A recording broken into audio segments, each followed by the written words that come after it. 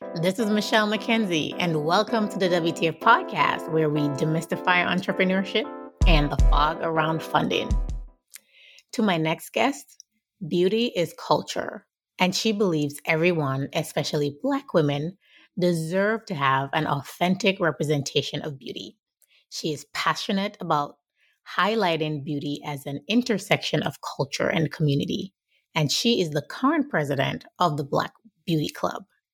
Ezinne Urania is the CEO of Skin Muse, a premium beauty brand championing inclusivity and sustainability in luxury.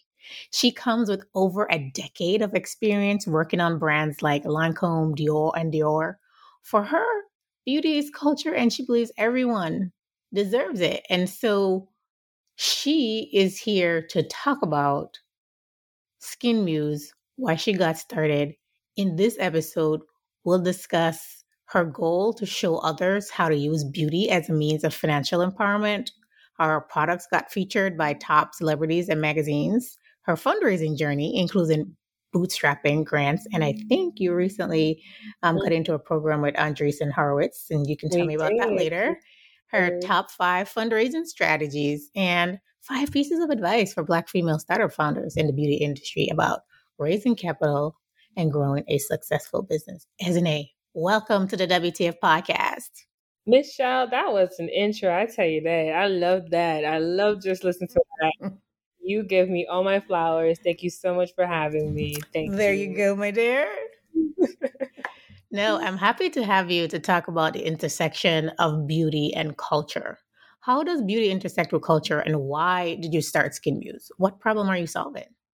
Because we know the beauty industry is stacked with beauty brands. It is. What other problem is still there left to solve?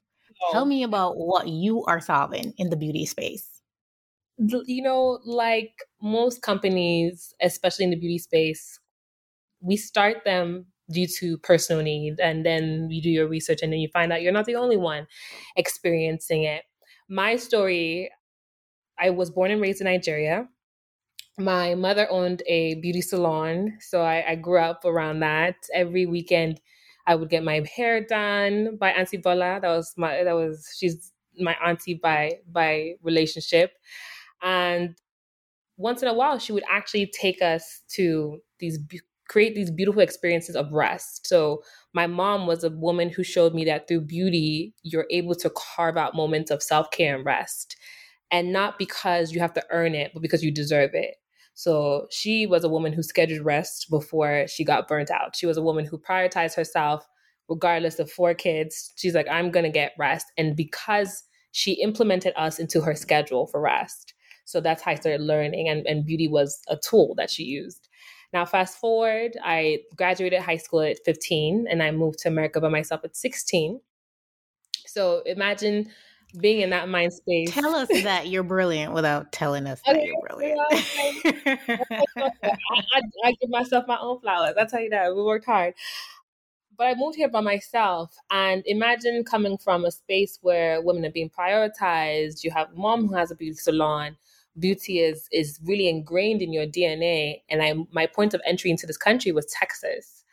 From Texas, I spent a month and I got into college at University of Oklahoma at 16. And I moved to Oklahoma within a month of moving here. So it was a culture shock. It was a culture shock. The means of me finding rest and self-care wasn't attainable anymore. I couldn't find a hair braider for my first 2 years there. I was in college. Black girl problems. Black girl problems. Or I remember when I found out I had to go to somebody's house. I've been to someone's house and there was a crackhead. I don't know if I can say that. Right. I mean, you got to call whatever it is what it is. I'm outside the house and I'm thinking like, I'm literally risking my life because I want to get my hair done. How crazy is that? That I have to go through these extreme circumstances just to get what for me was a basic form of self-care. And immediately I told myself, I'm 16. So at this point, I'm like, I'm going to be the MLK of beauty. I'm going to solve this problem for the women in Oklahoma, the Black women in Oklahoma. As soon as I got my work permit, I was 18. The government issued my work permit. And I drove myself to Dillard's, the department store, and asked for a job in the beauty department. And I was happy they gave it to me because I don't like folding clothes. They gave it to me and I became a perfumer. I immediately, my love for customers really grew there. And while I was working there, another Black woman at Lancome noticed me. She already had 2 other Black women on her team. So there were 3 Black women on that team in Oklahoma. I just want you to get the full picture. So when she What noticed percentage of the Black population in Oklahoma was that? It's like she was collecting all of it. She was like, I was like, and management had a problem with that many Black women on her counter, but we were all, as you know, more than efficient. So she said, "Hey, I have a spot open. Do you want it?" And naturally I said yes. And she fought tooth and nail and got me on that team. And that was where the world of luxury beauty really opened up for me. And I started learning. I started working from there. That was how I went through college with that job. That probably was onto Skimmers. That was probably my longest tenure at any job. And then I moved to Dior, where I started working as a business manager for Dior. So at this moment, I graduated college. This is my first and only job. This industry is an industry that I've really circumvented myself in. And the spark that really the spark that lit everything. I was traveling one day on the plane. I was going through TSA. I had my tub of Buddy Butter mixture. I was a business manager, so my job was to go around teaching the girls at the counter, helping them. I loved making sure that they were inclusive in their language and the way they could treat every customer the same. We don't have to wait for one girl at the counter for you to get your fair treatment. I'm traveling to TSA and the guy throws away my tub of Buddy Butter mixture. He throws it away because he doesn't understand that the ounces were permittable at that point. And I'm sitting on the plane thinking, I'm about to go to a Dior boutique. I'm going to be staying at a a 5-star French hotel. And there's nothing there that I'm going to find that I can use on my body. If I try to go to a store nearby, the chances are I might waste my time before I find what is as good as what I had mixed for myself. And that was when I was like, this can't be it. This can't be it. This inconvenience has to stop. And I went back to the drawing board and I said, I'm going to start my own. I've always had the idea, I've always had the inspiration, but I was very comfortable with Dior. But I'm a woman who doesn't like to be inconvenienced. When I sat down and thought about, I'm either going to have to find time out to go look for what I need. I can't use what they have at the hotel because we all know that lotion is not real lotion. And I'm going to a luxury boutique that I've been working for over a decade, and I'm still dealing with this. We have to change that. And that's our point of differentiation with Skimmers. They're beautiful brands everywhere. They're beautiful Black-owned beauty brands. Our specialty niche is to carve out authentic representation from the formulation down to the experience for what the modern Black woman deserves. We spend twice as much as others for beauty. 84% of us actually help our family members discover beauty products. We are the strongest demographic when it comes to money in the beauty industry, but we keep just having to patch things to make it work. So for us, we are focused on making sure that as the industry is changing, we are also doing our part to change what luxury beauty is doing. And that's our point of differentiation. That's a great story. And I appreciated the part in the beginning when you talked about your mom and how she scheduled rest. And I always say that rest is a productivity hack. It's necessary. And I always get super annoyed with the people who want to attack rest and sleep. I'm like, what does sleep do to you? What's the problem? I don't understand. I enjoy rest. And when I am rested, then I am better for it. So I like that she scheduled that in and made sure that rest was something that was important. And I think that is serving you now on your entrepreneurship journey so that you don't run towards burnout because you understand the importance of rest. Now, you have a goal a goal of helping women to use beauty as a means of financial empowerment. Tell me about that goal. So I love this question. You know how the first two billionaires, black female billionaires in America were from the beauty industry, you know? I grew up with my mom. When I saw her, she used to work in aviation, but at the time when she started her beauty salon, they weren't paying her enough.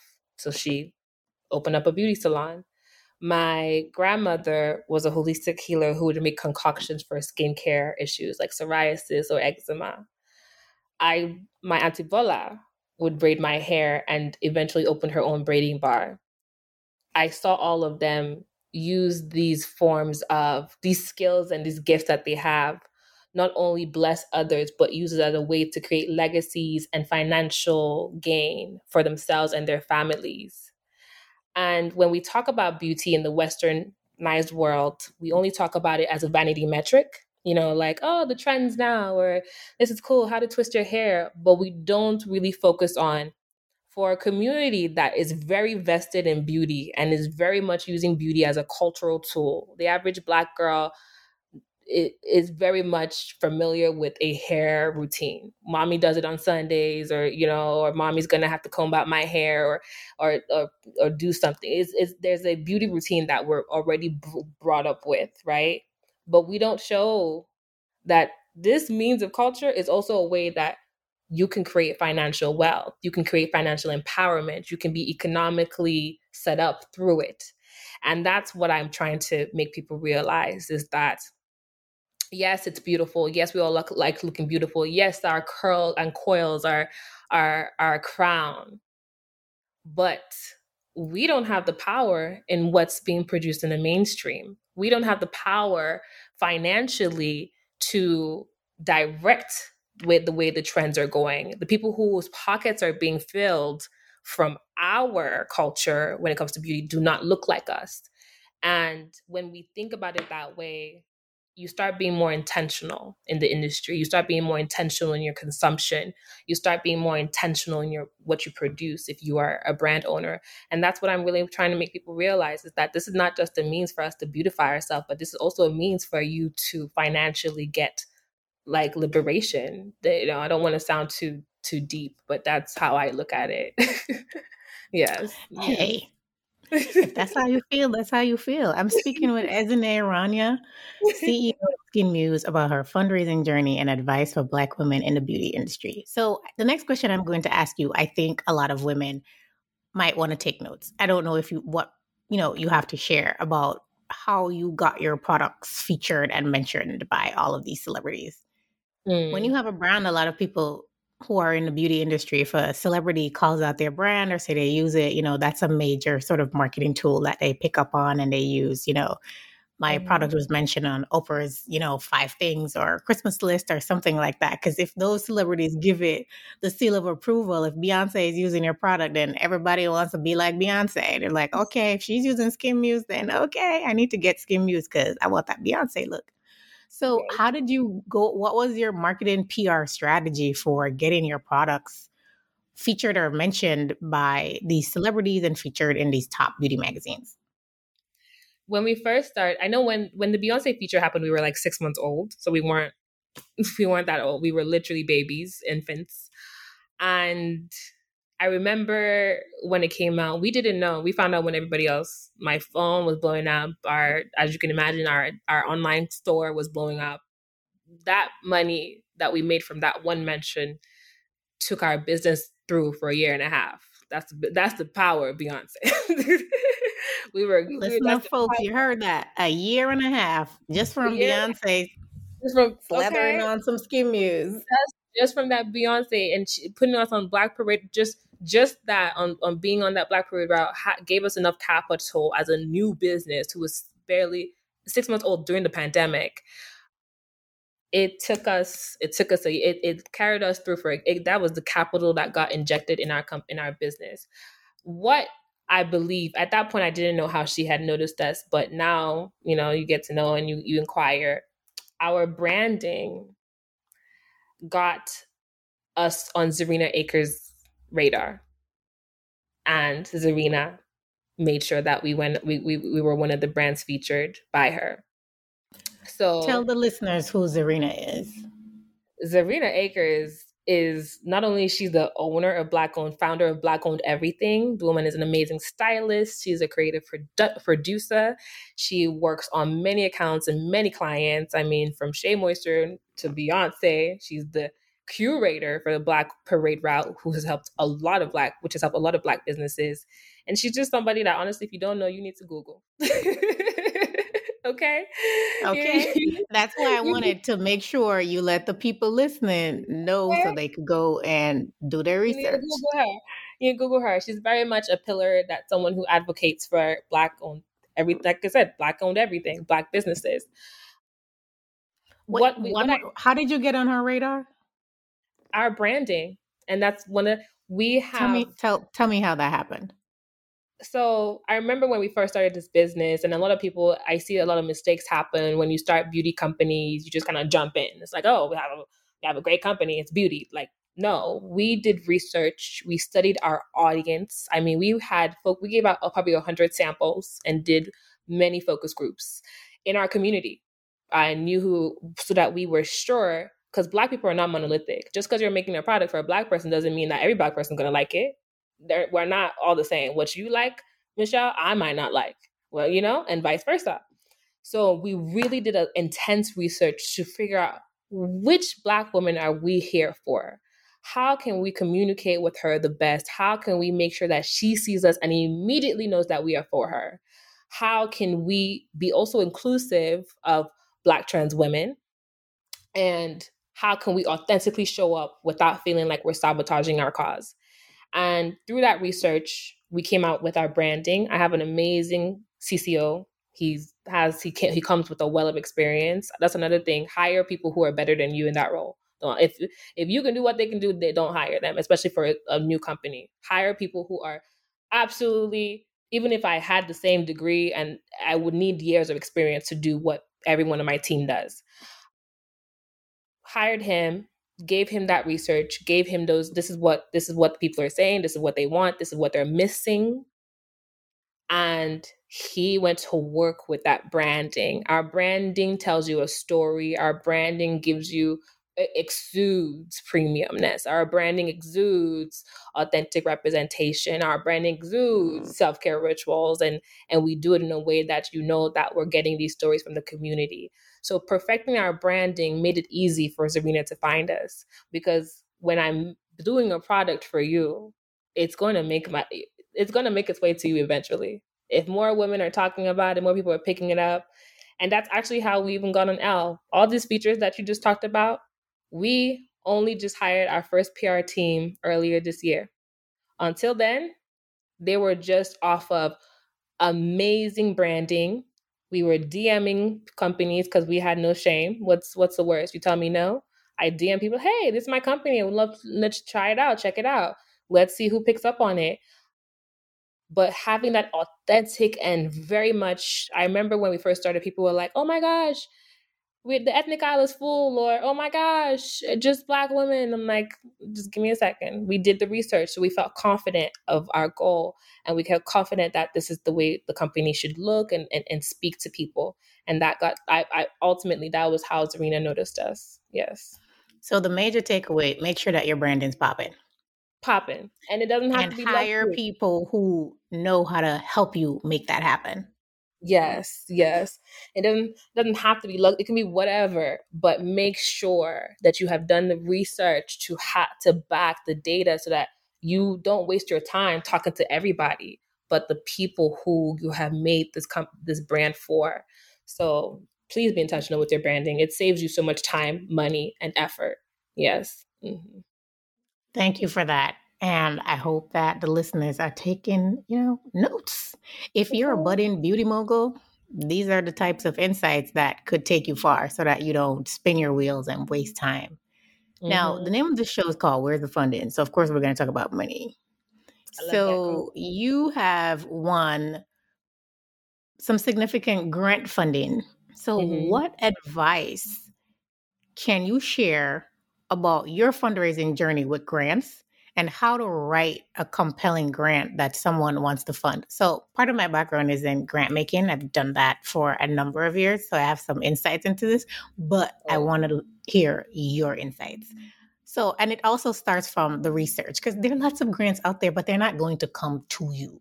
You have to do your research. So that's number one. Let me not get into my soapbox and let you, you talk about your journey, what you did that other people who are listening to this that might be on their journey and they're thinking about grants at the early stage of their business, right? What should they know? What should they do? I love that you asked this question because in this journey, I think people are not comfortable enough talking about money. There's like a hush hush culture about it, and we need to talk about the money. When I first started, I actually, from my personal account, I've only put $300 into this business, and now we've bootstrapped. We're a 6-figure business. We just received our first investment. And I remember someone was like, how are you going to do it? Like, you want to do this with this? It don't make sense. I remember I put an application into this accelerator called Grid 110. They work with the mayor of LA's office, right? And immediately I got accepted, which I thought was wild. I was like, oh my gosh, they accepted me. And I was like, what? There were 1,000 applications that went in. They only picked like 10 companies or so, and I got in. While I was there, what the heck did you put into your application that made you stand out among 1,000 applicants to be one of the 10 selected? Because this is what people need to know. How are you positioning yourself to be seen and to be chosen? Then I don't think I'll tell you the answer I give now. Then I feel like it was the glory of the Lord and vision. They saw the vision in my heart, and and that can still be true, but you have to do something. You have to do the work. I had a very clear market strategy. When people do grants, I think we like to fluff it up. I think we were to romanticize our answers. We're giving, we do so much social impact. But the thing about it, you have to think about grants as investors. Yes, it's free money, but your success helps their program continue going because they have to tell people where this money is going, right? They have to be accountable for the money that they're giving out. For their company to continue having this money to dispense, the program they're running has to be successful. And you are the one who's going to ensure that it stays successful. So you have to have a clear market strategy. Don't come telling them you're going to use $20,000 for a million things. They know that is not possible. Don't come telling them that this 5K is going to birth a new generation of sunscreen. They know that is impossible to do. They know. So I've always had a very clear market strategy. This is our go-to-market strategy. This is where we're going to hit. This is what we're going to do. When they ask you questions like, okay, how do you plan on dispersing the funds? I'm very straightforward. I actually break it down. If you tell me, if you're giving me 20,000, I tell you 5,000 is going towards rent, 2,000 is going towards marketing, 3,000 will go towards paying this person's salary, 10,000 will go. I break it down so you know that I've thought about it. I'm not about to be waiting for the money to come to me before I know what to do with it. I already know. That's what you call a budget narrative. And a lot of grant makers, they want that up front. They want to see line by line item how you're going to use every bit of that money. So I was the person on the other side listening to some of this fluff and just rolling my eyes. Be transparent. Like, you can be, I guess you can be poetic when they say your mission and stuff, but when it comes to these numbers, in fact, have your numbers. And you don't have to have life-changing numbers. There's this facade that you have to have $1 million in the bank for someone to notice you. They just want to know that you have a clear understanding of what you're asking for and you will know how to use it. So, and a clear pathway to profit to start generating some revenues. Boom. Lean into your niche. I see a lot of times people make mistakes of throwing applications into whatever grant is happening. You're wasting your time. Think of it like a job application. If my skill set is in beauty, why am I applying to a job in engineering? They're not going to give me that grant. This is a grant for people who are for engineers. So I apply to grants that are in my niche. I don't just take anyone's money, but I like to look at the team is, okay, after the money is what else can happen from this connection? What else can I get from this grant application? Who are they connected with? We applied for a grant this year for 10,000, but they were working with the lab. because they were working with the lab, we got 60,000 in services. We got to have our products clinically tested. We got the money plus having a formulator on our to work with us for a couple of months for free. So think about where you're throwing your application to. Don't just throw it at a wall. Be very, very much intentional. Look through the directory. Who is writing checks in my category? Who is writing checks to people that look like me? Also, I like to look at past recipients. How far have they gone since they applied for the grant? How has the grant helped them pivot to the next level? And then I put my application in. Last tools I like to say, please save your answers. When you're writing a grant, make sure you have another document somewhere where you're saving your answers. What happens is you start to see a pattern when you start winning. Okay, this questions are working for me. This answers are working for me. So that way, and it even helps you be faster. Sometimes you can copy and paste and just, edit a little bit. So because you're like, this worked last time, so let's just edit, fluff it up, and repackage it. Yeah, exactly. Save those answers. Anytime you win it, go back and look at that one application that helped you win. Okay, I'm seeing the difference between this one and that one, and then build on that. So those are the tools. And don't apply. I know it's a job application, so have structure. I do my grant applications on Fridays. Period. I don't do it. I don't let it interfere with my company. I have 2 hours I carve out a week for it, and I just go at it, and that's it. So I would say that. Mm-hmm. Thank you for those great tips and pieces of advice. And one of the pieces of advice I usually give to people is also pay attention, right? Like you said, don't go wasting your time and the people's time by applying for something that you're never going to get because it's outside of scope for what they fund, or it's not in your sector. They're not going to make an exception just for you because you're so awesome. It just doesn't work like that. So just save your energy. Yes. No. Tell me about your recent selection into the Andreessen Horowitz Talent and Opportunity Cohort. Tell me about that. That's one of our biggest wins this year. If people don't know who Andreessen Horowitz is, they are the third biggest investor in the world, and they write big checks, and big checks. Big checks. To have that be our first investor is wild. When people hear that, they're like, what? That is, we weren't even in a process of fundraising, but we were entertaining conversations. When the opportunity came, it came earlier in May. Was it June? June. Yes, it came in June. I didn't even know I was talking to Andreessen Horowitz when it came. We were talking to Kofi, who runs the Talent Opportunity Cohort and the fund. And I remember just negotiating and asking them, so what else are you bringing to the table apart from money? What else do you have? I was interviewing them, which I'm glad I didn't know it was them, because I probably would have just been too excited to interview them. They're doing their diligence. I'm doing my own due diligence. It's a program. They invest in you, but they also work with you for about 6 months. So yes, they're going to give you money, but they're going to make sure that your company succeeds, because your success is dependent on their success. Their success is dependent on your success. This fund, exactly. What I love about this particular fund, now Andreessen Horowitz has multiple funds. The fund that I'm part of is not the same fund that Adam Newman is getting his money from. If you don't know Adam Newman, I don't think we have enough time. Just Google it. We don't have time to talk about him. We're not talking about it. So this particular fund, one of the reasons why I said yes was because our equity that they eventually will get goes back to a Black or Brown founder, Black or Brown company. It's a very intentional fund where you are investing back in the community, and Andreessen Horowitz doesn't get to keep the money. Actually, they're obligated to give it to a Black or Brown company. And that's what I love. They're obligated to use it in the fund to continue funding other companies that look like ours. One thing I love about this is that I've been in spaces where I can show up myself. I feel like after working for myself for this long, you cannot dilute me. I'm showing up like this all the time. But when I was looking at VCs, I was a little nervous that I would not be able to show up as myself. And I remember asking them, am I going to be able to, I don't want to come in here and you guys try to start changing things up.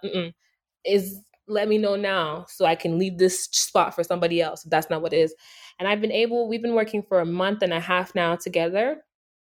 Every meeting has brought me joy. They're very intentional. They're very helpful. They have people who look like me that are leading this fund.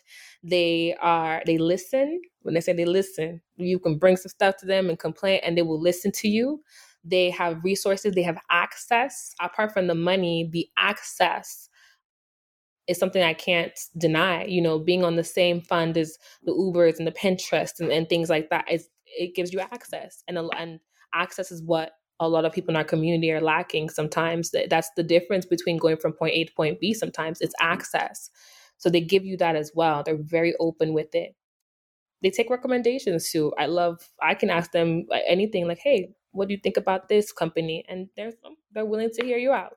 So it's a very level playing field. I remember wanted to make sure I was like, I don't want this to feel like charity. I don't want to feel like charity for nobody because this is not charity. I work hard. And I've never felt that way at all. So to have that be our first experience with an investor in this space, I think is a blessing that I don't ever take for granted. Yes. I love it. As we get ready to wrap up, what advice would you give for other beauty entrepreneurs about how to try and get into this? Because this sounds like an amazing opportunity. And you talked about the wraparound support and the access. Access is so important. Sometimes the access can be more than the initial money you get because it opens the door to even more money and more growth and more opportunities. And so sometimes don't just look at the initial amount, look at the support and the access that you get from participating in these types of programs. So what advice would you give really quickly for someone else about how you structured yourself to be able to get selected for this cohort? Mhm. I like to always say this: stand in your truth, and the world will make room for you. I Can we get 2 snaps for that? Okay. Stand in your truth, and the world will make room for you. I say that a lot. We've been programmed to think that our truth is not enough. We've been programmed to be in a society that wants us to edify ourselves in order to fit into certain spaces.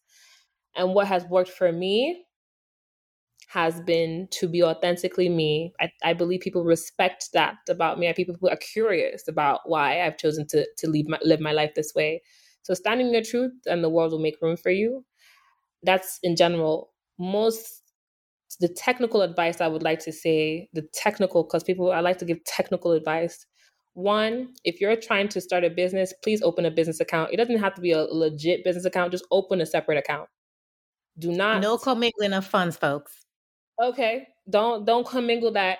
Open a separate account. I can't tell you how much my accountant was so happy when we brought her on board that I had done that. She was like, oh my gosh. First of all, it saved us money because she didn't have to go through combing through books or anything like that. It saved us so much money and time. Open a separate account. Do not skim on legal arrangements. If you want to have a scalable business where years from now it's sturdy and you can take an investment, I know it sounds crazy, but please don't Google a template and use it for your bylaws. Please make that investment. It's so intentionally. Please have a proper CPA that can make sure the IRS doesn't come after you. Make these sacrifices as early as possible because they will set you up better for the long term.